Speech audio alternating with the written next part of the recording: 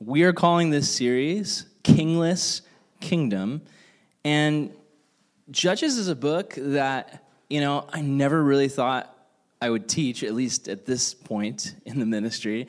I'm a New Testament guy. I love stories about Jesus. I love hearing about his love and forgiveness. I love learning about how to follow the king. So flashing back to a time period in Israel's history where they're a kingless kingdom, it's pretty dark. It's pretty depressing. This book, Judges, is one of the most disturbing stories in Scripture.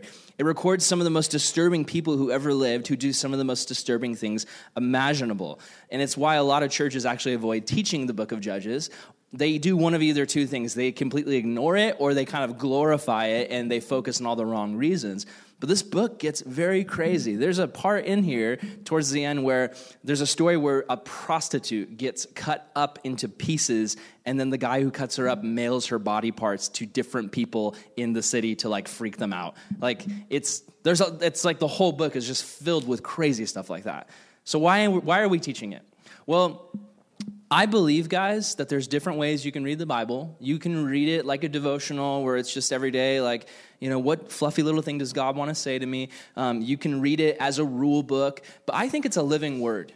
I honestly think that God is here with us, and his presence is with us, and he has something he wants to say to us. And I think he's put Judges on our radar for a reason, because there's a message in the book. Even though these are people who lived long ago, and even though this is before Jesus, I believe that for our youth group, God has specific words he wants to give us, and specific people in this group, things he wants to show us about his character, about ways where we're failing and we need to shape up and follow Jesus, and also to give us hope and to look at the king. See, here's the thing. The idea is a kingless kingdom, but the way I want to look at this book is I do not want to look at it by itself.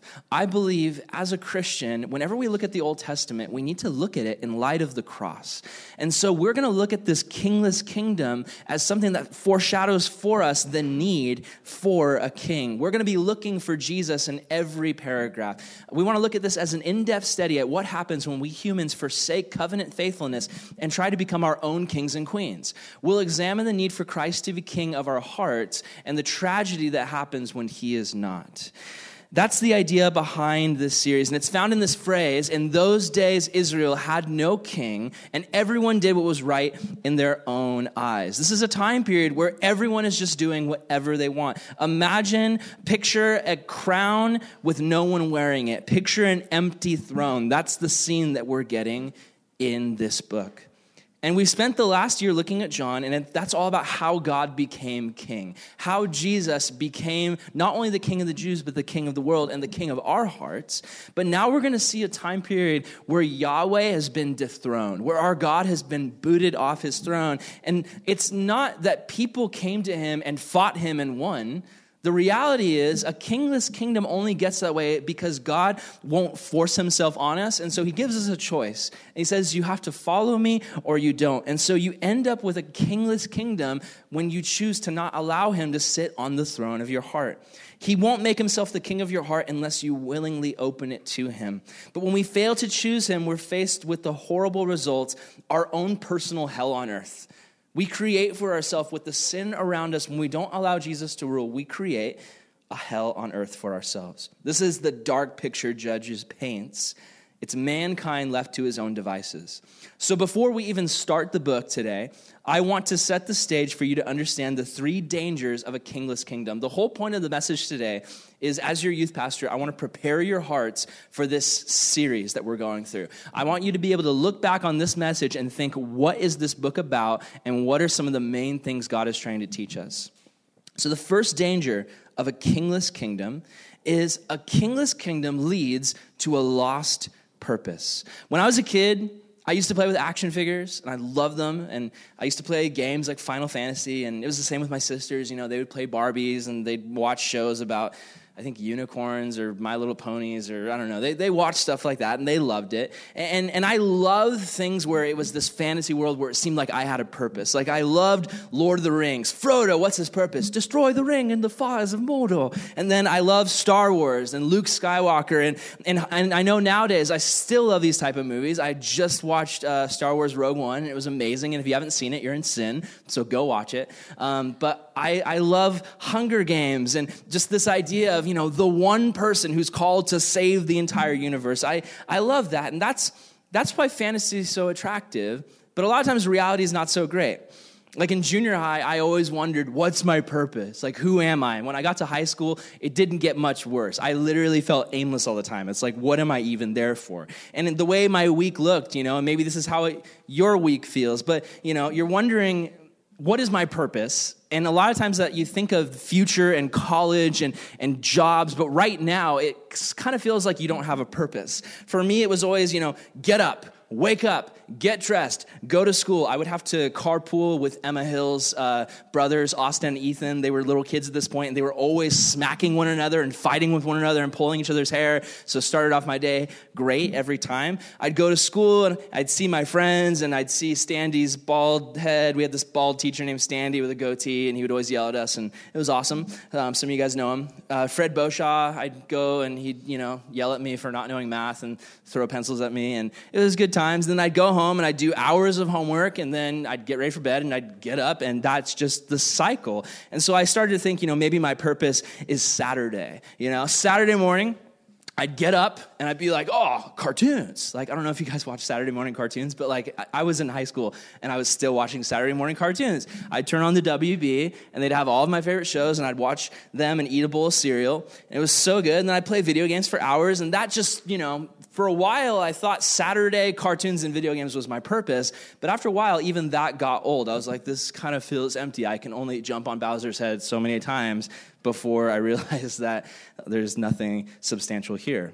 So then I started to think, oh, I know, my purpose is Sundays. It's church. So I'd get up in the morning and I'd be so stinking sleepy for Sunday morning, and I'd get dressed. I'd get in fights with my sisters on the way to church, and I'd drag myself to the junior high room as a junior high kid, and I'd be so sleepy, and the worship would be going, and I'd just be mumbling through the songs, and then I'd be like, oh, Bible study time, awesome. I like the Bible. Gosh, I hope my pastor is funny today. And so I'd be listening, and I'd be getting distracted by all the math charts on the walls. If you guys don't remember, in 303, there used to be math charts all over the walls because we used to share that space with the school. So I'd be listening to study, and then I'd be like, oh, math, I hate math, but I can't look away. Like that's where I was. And I forgot sometimes to bring something to take notes with. So I'd be trying to listen, and I'd be like, oh, is he done yet? And I'd be looking at the clock, and I'd be like, okay, now he's done.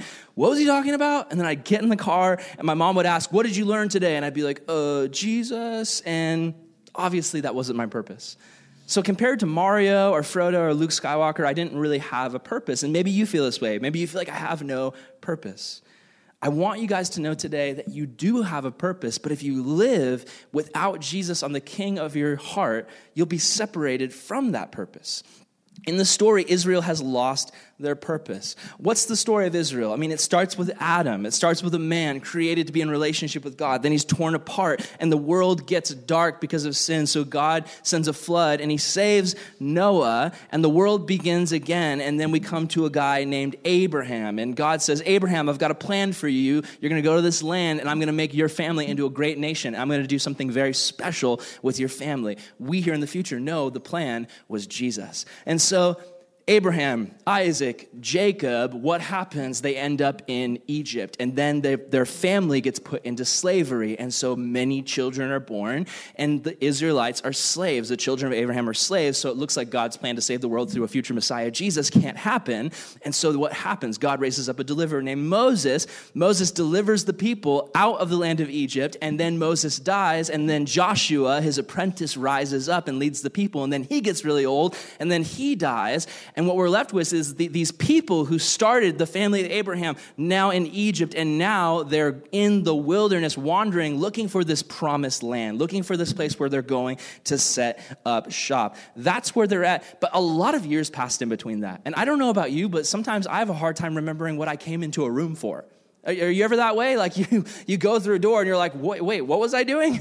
These people have had hundreds of years between the time of Abraham till now, and God is trying to use them for this purpose, but because they're not looking to God, because they're not listening to him, they are losing their purpose. And in the book of Judges, they talk a lot about covenant unfaithfulness.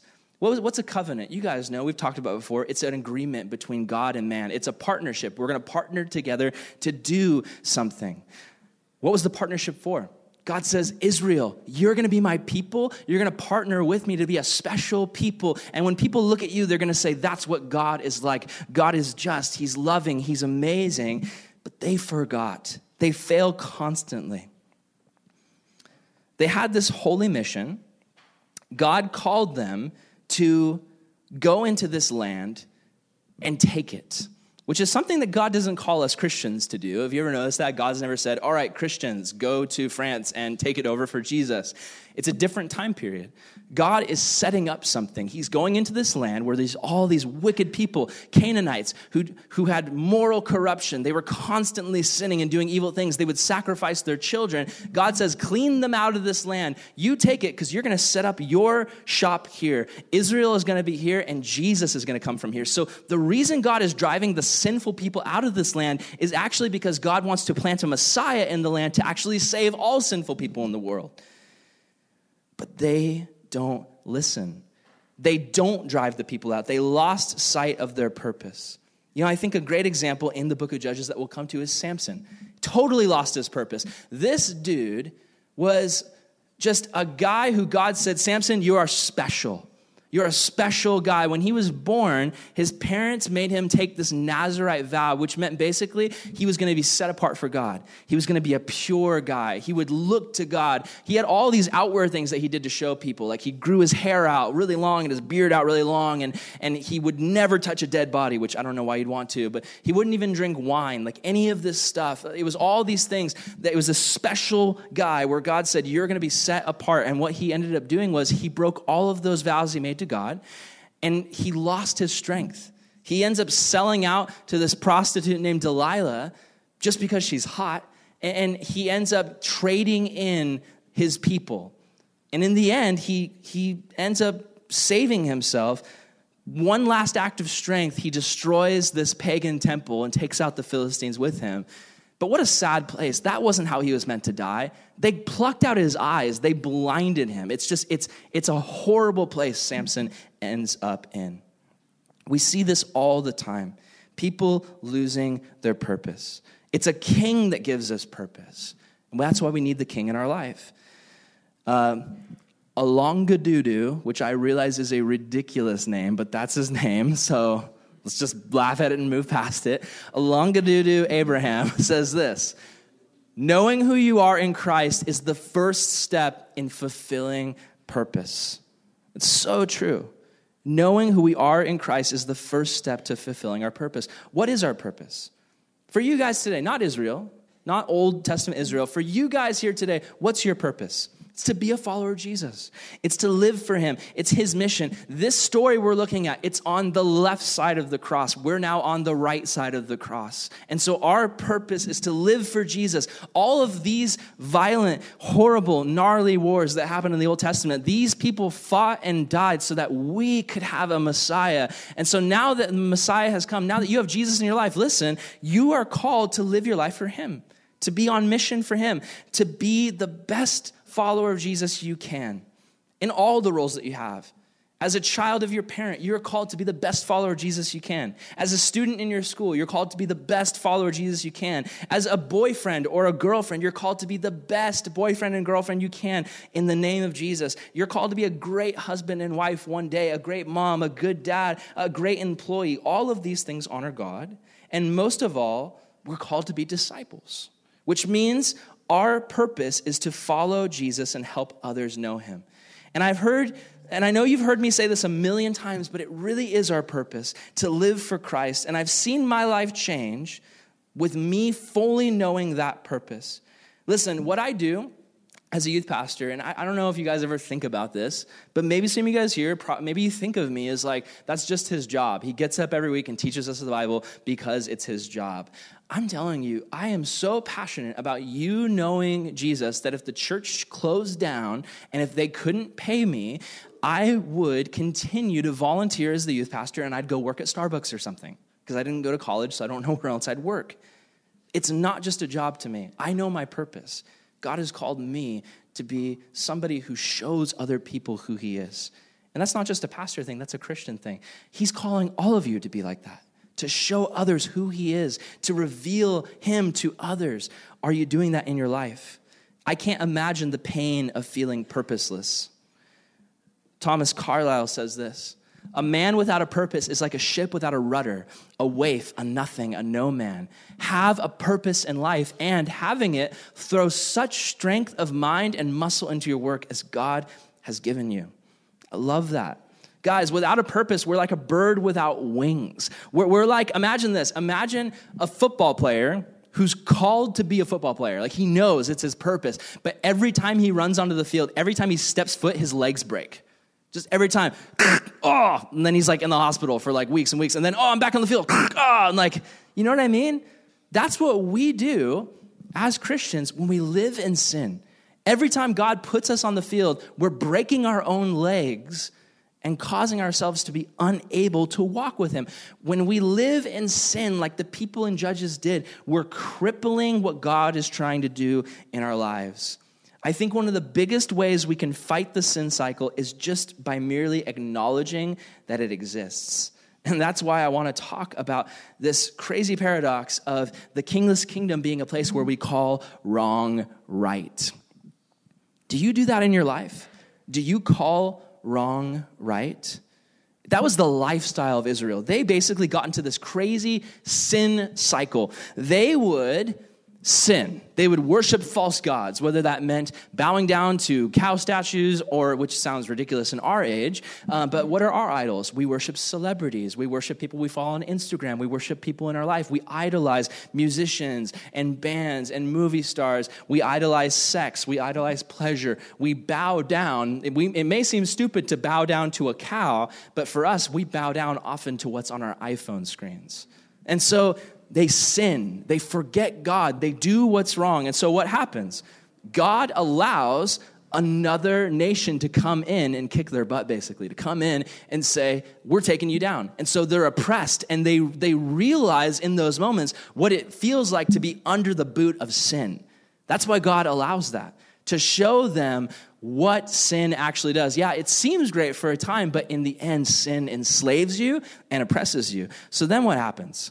They repent. They cry out to God. They say, God, forgive us, forgive us. And then what happens? God raises up a deliverer, one of the judges, one of these men, not a king, but a warrior, to come in and deliver the people. So then they have peace. But as they're sitting there in peace, they look over and they spy out something sinful and they go, oh, I want that. And the cycle repeats itself. Now, have you ever been in this cycle? Because I know I have. Being in a time of sin, and then sin wrecks my life, and I realize, man, sin is getting me in so much trouble, and it's breaking my heart, and so I repent, and I cry out to God, and God delivers me through Jesus, and then I have peace, but then I look over, and I see something that I want, and I go for it, and it's the cycle. You're going to see this all throughout the book. Don't just look at this as something they're going through and go, oh, those jokers. This is us. See this in yourself. We all do this. We all call things right in our own eyes. Calling right wrong is, it's the girl who says, I can't handle people gossiping about me, so I'm going to gossip back. It's the guy who says, I just can't wait until marriage to have sex, so I'm going to go for it now. Not only am I going to look at pornography, but I am going to convince my girlfriend to go after this as well. It's the student who says, yes, it's so hard for me to pass this class, so I've got to cheat. Everyone does it. It's the student who says, yeah, drugs and alcohol are illegal for me right now, and at any time, really, they're destructive for me to abuse them, but I'm just going to do them anyway because I need them in my life right now. When we say, I can't live without these sins, we choose to live without a king in our heart. Why this quest for freedom from God? It's been going on since the beginning of time. Think about it. I mean, do you really want to live in a world without rules? Think about it. A world without rules. Some of you guys just are like, that sounds amazing. A world without rules. Okay, do you want to live in a world without gravity? Like, what would happen? Like, you hit your head on the ceiling, or if you're outside, you're in space and you're suffocating. Gravity is a rule. We need rules. I mean, fire is a fun thing. Fire is a good thing, but it's also a good rule that you shouldn't run into fire. Like, nod your head if you agree with that. Like, you shouldn't run into fire, right? Yeah, you guys are not nodding hard. Give me some solid nods. Yes, don't run into fire. You would never do that. Now, here's the thing. How many of you guys have little brothers and sisters? Anybody? How many of you guys have any toddlers in your life? Anybody have toddlers? Okay, so let's just get it out. Toddlers are dumb, right? They're so dumb. So dumb. Okay, so a toddler does what is right in his own eyes. And we know that's wrong. Have you ever seen that video of that kid who's like, he's talking to his mom and he's like, Linda, honey, listen, Linda, let me tell you something. It's like, dude, you're like not even one. Like, you're come on, man, what are you talking about? Listen, to a toddler, it sounds awesome to run into fire. It's like, oh, that sounds so cool, running into fire. We're like, no, you're a toddler. You're so dumb. We know better. And parting of trusting God is realizing our position as being so much lower than him. We lack so much knowledge compared to him. It's like the difference between our knowledge is like a full glass of water. His knowledge is like the ocean. It's so much more limited, but we don't get that because we just want to do what we want to do. We don't want him to be the king of our heart. We want rules, but only when they don't apply to us. We want fairness, but only when we get fairness. We want rules that benefit us. We don't want to follow rules that take away our ability to do whatever we want. I sent out a message to some of my friends, and I asked them, what are some dumb things that your kids have done? So here's some things they said. Put their finger in sockets, cross the street without looking, eat bugs. Daniel's mom said bean in the nose. So I don't know when that happened. I'm guessing it wasn't recently because that'd be weird. But bean in the nose. I'm glad you got it out. One lady said that her daughter was playing with a KFC packet as a toy, and they're like, please don't play with that KFC packet. And she's like, no, I want to. And she squirted hot sauce in her eye. Really bad. My friend Dave said his son Corbin fed an entire stick of butter to their dog, and the dog threw up all over the living room carpet, and it smelled like movie theater popcorn forever.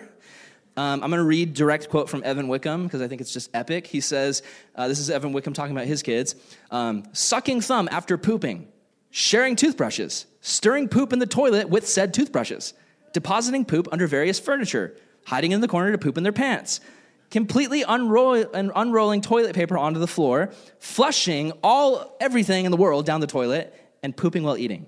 And then I responded on Facebook, so basically parenthood is just 24/7 dealing with poop. And he said, yup. I was like, great, sounds awesome.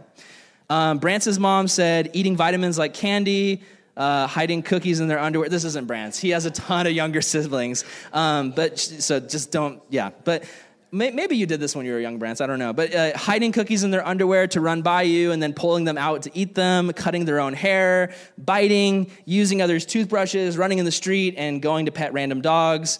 My friend Jonathan said eating out of the trash can. And Jill Granquist, Ryan Granquist's mom, said Ryan used to sit in the toilet like it was a jacuzzi.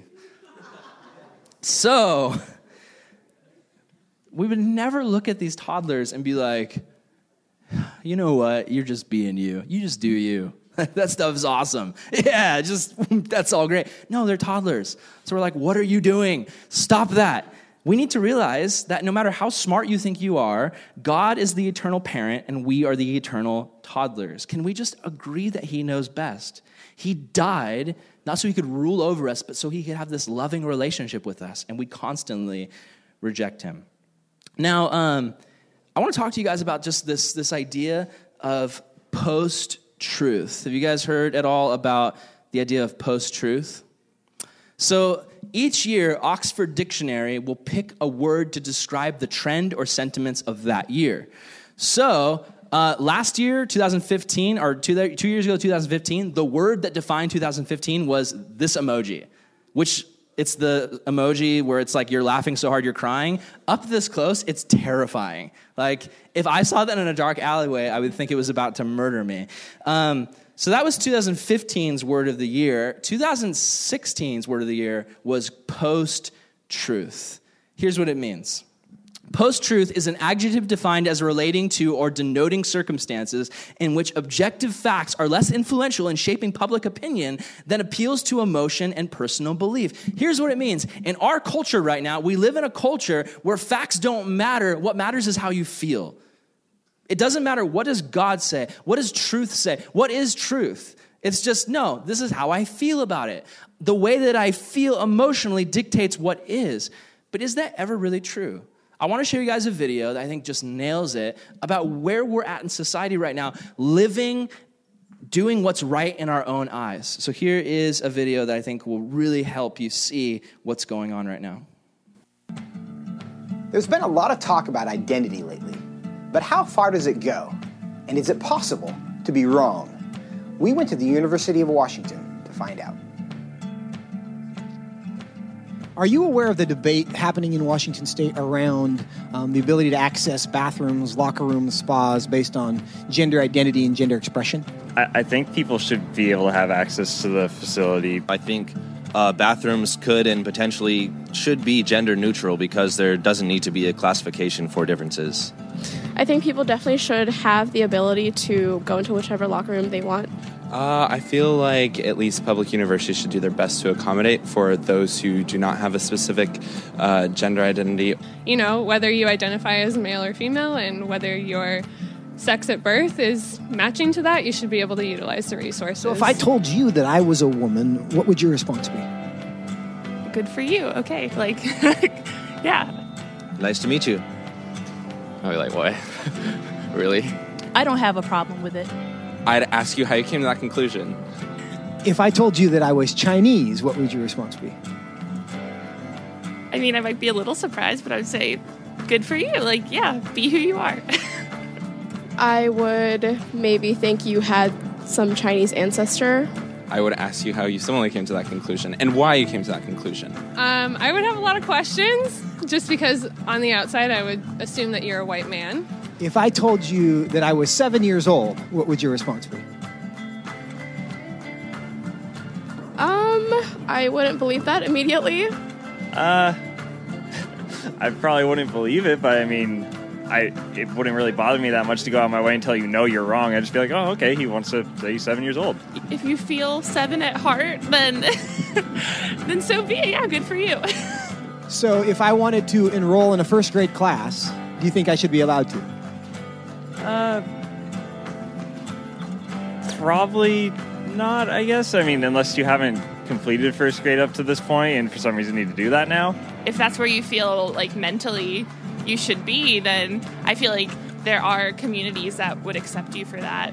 I would say so long as you're not hindering society and you're not causing harm to other people, I feel like that should be an okay thing. If I told you I'm 6 feet 5 inches, what would you say? That I would question. Why? Because you're not. No, I don't think you're 6'5". If you truly believed you're 6'5", I don't think it's harmful. I think it's fine if you believe that. It doesn't matter to me if you think you're taller than you are. So you'd be willing to tell me I'm wrong? I wouldn't tell you you're wrong. No, but I say that I don't think that you are. I feel like that's not my place as like another human to say someone is wrong or to draw lines or boundaries. No, I mean, I wouldn't just go like, oh, you're wrong, like that's wrong to believe in it. Because I mean, again, it doesn't really bother me what you want to think about your height or anything. So I can be a Chinese woman. You sure. But I can't be a 6'5" Chinese woman. Yes. If you thoroughly debated me or explained why you felt that you were 6'5", I feel like I would be very open to saying that you were 6'5", or Chinese, or a woman. It shouldn't be hard to tell a 5'9" white guy that he's not a 6'5" Chinese woman. But clearly it is. Why? What does that say about our culture? And what does that say about our ability to answer the questions that actually are difficult?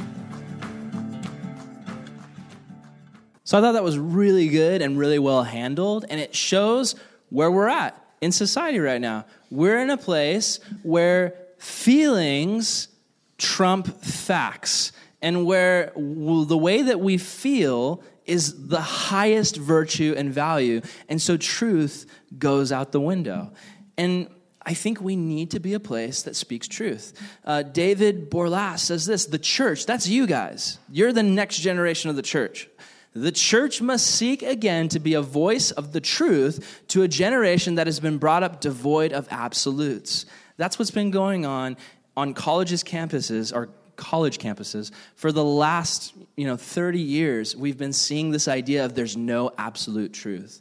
Now, I've shown you something that's honestly more on the liberal side of things, but I want to talk to you guys also about something that hits a little bit more close to home for those of you guys who'd call yourself conservatives.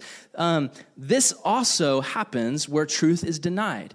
I saw during the last presidential election on Facebook, which none of you guys are really on anymore because you realize Facebook is the place where old people go to argue about politics and die. So you were like, we're going to go on Instagram and Snapchat and chat instead. So I'm on Facebook and I see what the adults are saying. And here's the reality. Fake news, so stories that were false, were being spread like wildfire during the election. Things against Hillary and things against Trump all over the place, many of it not true. Things that if you spent 5 minutes fact-checking them, you'd realize this is not a true story. So I ended up confronting some Christians in our church about it, and I was like, hey guys, I know you want this guy to win, but at least find some stories that are true. Why are you spreading these false things? We're Christians. We're supposed to stand for the truth. And this is the response I heard. I don't care if it's a fake story. All I care about is winning. I will spread a fake story as long as my side wins in the end. And so for those of us as Christians who call ourselves Christians, we cannot have a double standard. We have to be committed to the truth. I see this all over the place, and I'm telling you guys this because I care.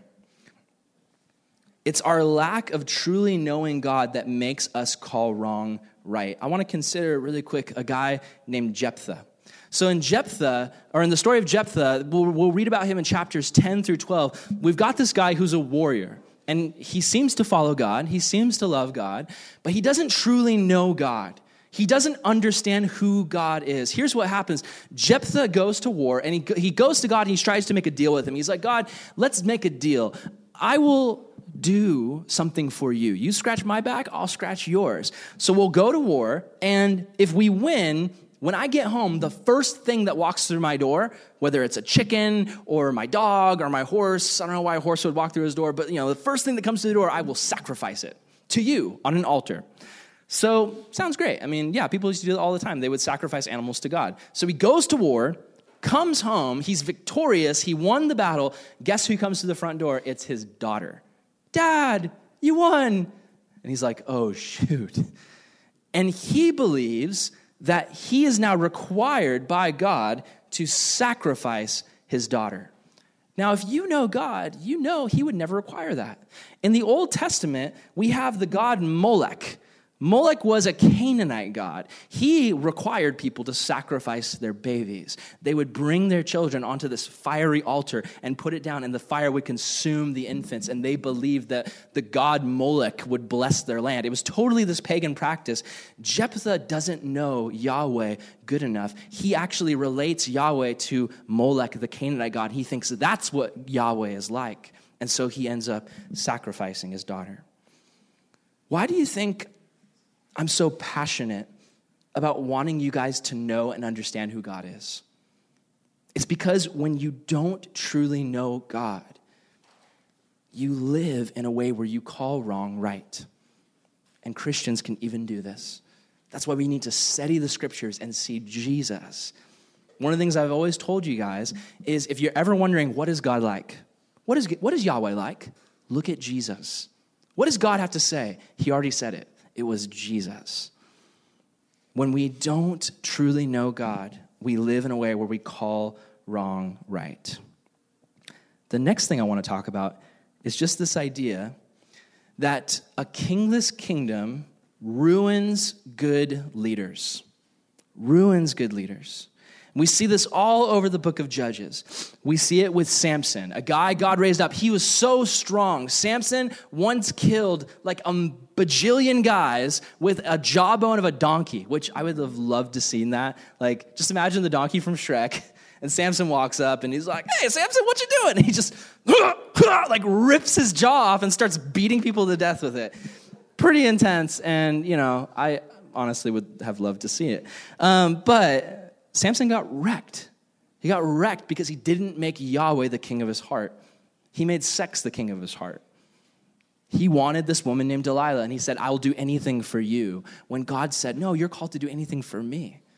And Samson sold himself out. Same thing with Jephthah.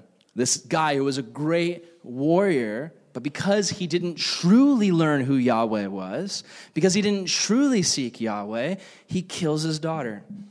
And we see it also in the story of Gideon. Gideon was a guy, we'll read about him in chapters 6 through 9. Gideon was a guy, like we learned in the video, he's this coward. When God comes to him, he's hiding from the enemy. And he's like, no one could ever use me. I'm the weakest guy in my family. And God says, no, Gideon, you're a mighty man, and I'll use you. And God's like, I'm going to raise up this army. And Gideon's like, sweet, where's my army? And he looks, and it's 300 men against thousands. And Gideon's like, God, your plans are terrible. And God's like, no, trust me, I've got a great idea. So when you go to war, and Gideon's like, what do? Spears, swords, arrows? God's like, no, clay pots and torches. So like, do I try to burn them? And do I try to like throw the pots at the guys? I kind of see how that could work. And God's like, no, actually, you're going to walk up to the enemies. You're going to throw the pots on the ground. And then you're just going to stand there shouting at them. That's all you do. And what happens? They actually defeat the enemy that way. It's insane in the story.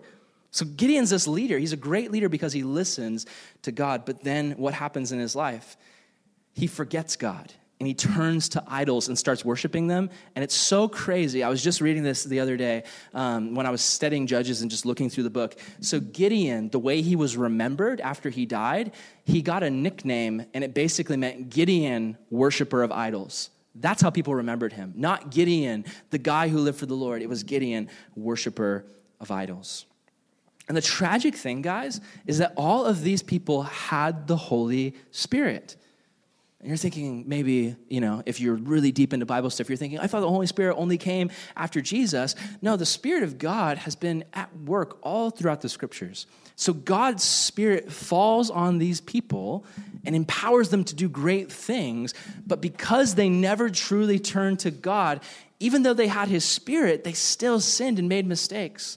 And the reality is, guys, this is kind of scary, but God's Spirit can be on you, but it doesn't always mean that God approves of what you're doing.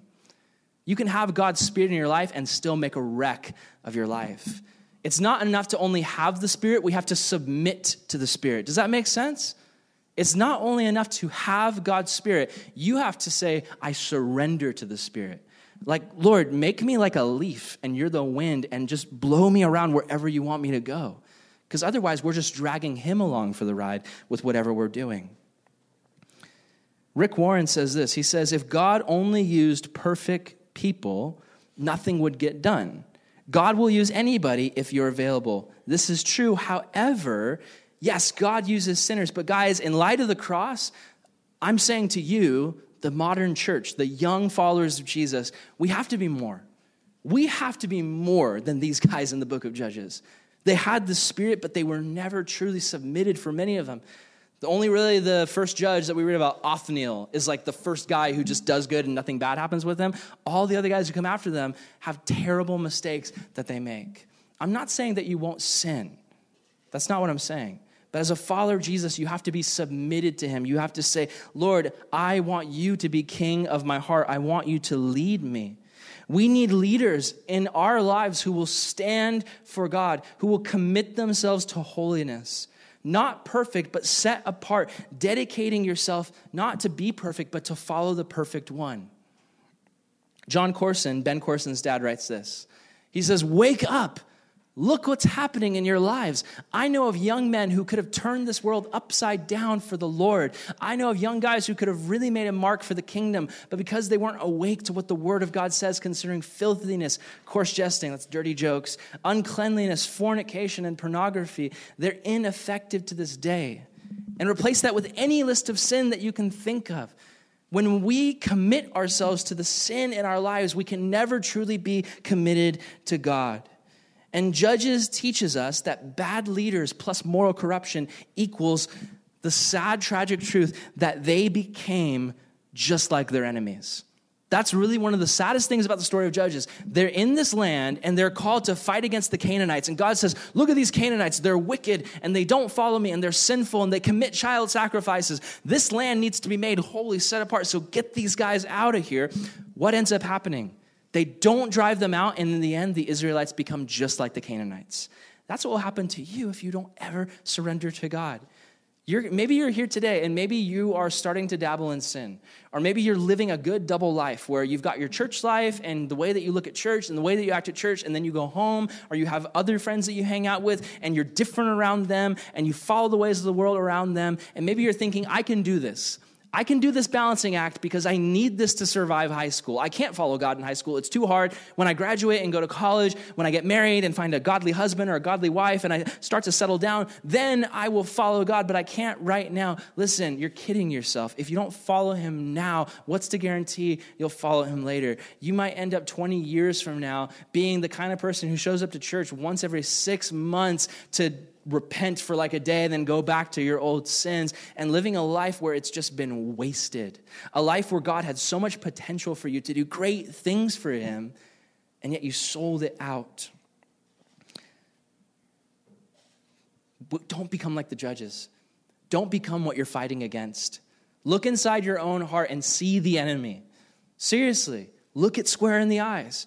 Do you ever do that? Do you ever think about your sin? We don't like to face our own darkness. We don't like to think about our sin. We like to sit around and think about the good things about us. We like to sit around and say, what compliments do people give me? What do people like about me? What do people say about me? I want to look at my comments on Instagram. I want to look at my likes. I want to see how people approve of me. Do we ever really take time to stare into the depths of the blackness of our own hearts?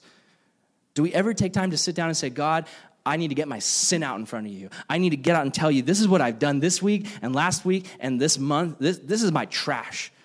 Do we take time to bring that before Jesus, admit that we're wrong, confess it, and say, God, I need you to clean me up? That's what God's looking for.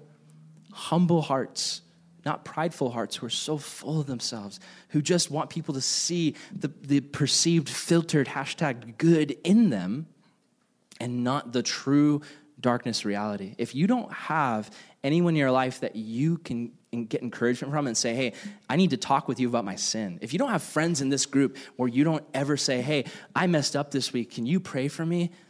You're in a hard place where you're going it alone, and Jesus didn't call you to go it alone. What are you known for? Your sin or your Savior? Think of that. The people outside of this group who aren't Christians, when they think of you, what do they know you for? Your sin, the things that you do to fit in with them, or your Savior? And so just to end today, I want to ask the question, is your heart a kingless kingdom? As we start this series, is your heart a kingless kingdom? And I know, I've known you guys for years, I know how hard it is to follow Jesus as a young person. I get that. When I was in Oklahoma, I went on this walk, and I remember I was trying to be in shape, and I was trying to lose some weight, and so I walked for about an hour, and it felt amazing, and it was so cool. Downtown Oklahoma City, looking at this big old water tower and this old flower factory and all this cool stuff, and I'm walking around and tripping out on it, and then I decide I need something to drink. And so I step into 7-Eleven, and I'm thinking, I'm going to get like a healthy snack, and I'm going to get something good to drink. And I'm looking around, and literally every item on the shelf was junk food. Like everything. And you know what it's like in 7-Eleven. Like, is there health food there? No. Everything. It was Slurpees and cookies and chips and crackers everywhere. And like the only thing that was really redeemable was a bottle of water. And I was just looking through it, and the Lord struck me, and he was like, this is what it's like for a high school kid to live as a Christian. Everywhere that they look, it's just trash and junk and things that feel good now but lead to just death later. That's what it's like. And so I look at you guys, and I'm not like, you stinking high school kids, get it together. No, I get it. It's rough to follow Jesus as a high school kid. It's hard to follow Jesus as a high school kid, but it would be wrong of me not to challenge you. I remember talking to Trevor O'Keefe, one of my good friends. He used to run this group when I was a counselor. And Trevor O'Keefe told me this story of how there was this pastor getting up to preach one day, and it was this small town church. And he was getting ready, and he was looking at his message, and he was wondering, like, am I being too soft? Am I not being hard enough? Like, this message is really light and fluffy, and it's kind of just like, yeah, God loves you, and everything's going to be okay, and just come to church, and it's all great. And there was a drunk guy in the crowd, and the drunk guy looks up the pastor, and he says, hey, preacher, preach it good, because, you know, we're all counting on you to tell us we're okay. And it just struck him, and it struck me hearing that story, that that's what we want. We want people to tell us we're okay, but we're not. And that's what the book of Judges is here to tell you, and that's what I'm here to tell you. We're not okay. We've got sin in our heart. And the only person who can deliver us from that cycle of sin and oppression and repentance and deliverance and peace, but then sin all over again, that cycle, the only person who can truly deliver us from that lifestyle of sin, and maybe that's you today, you're stuck in the sin cycle just every week in the same mistakes, the same sins, the same temptations, giving in and cycling and cycling. The only person who can deliver you from that is Jesus. And we have to face that. No more excuses. There was once a magazine that interviewed theologian G.K. Chesterton. And they asked him, Chesterton, this is a guy who follows Jesus. They asked him, what is wrong with the world today? And he's this great theologian, and they think he's going to have some amazing statement about the politics of the world or the moral degradation of society. So they said, Chesterton, what is wrong with the world today? And he replied, dear sir, I am. Because he realized it was the sin in his heart that caused pain and suffering in his world. We are the problem, but he is the solution. And I said it last Sunday, and I'll say it again. Like A.W. Tozer says, in every heart there is a cross and there is a throne. And Jesus can never be on that throne until you get yourself off that throne and you put your flesh on the cross where it belongs. So as we study the book of Judges, keep this in mind. He loves you, but he doesn't want you to live in a kingless kingdom. Let's pray.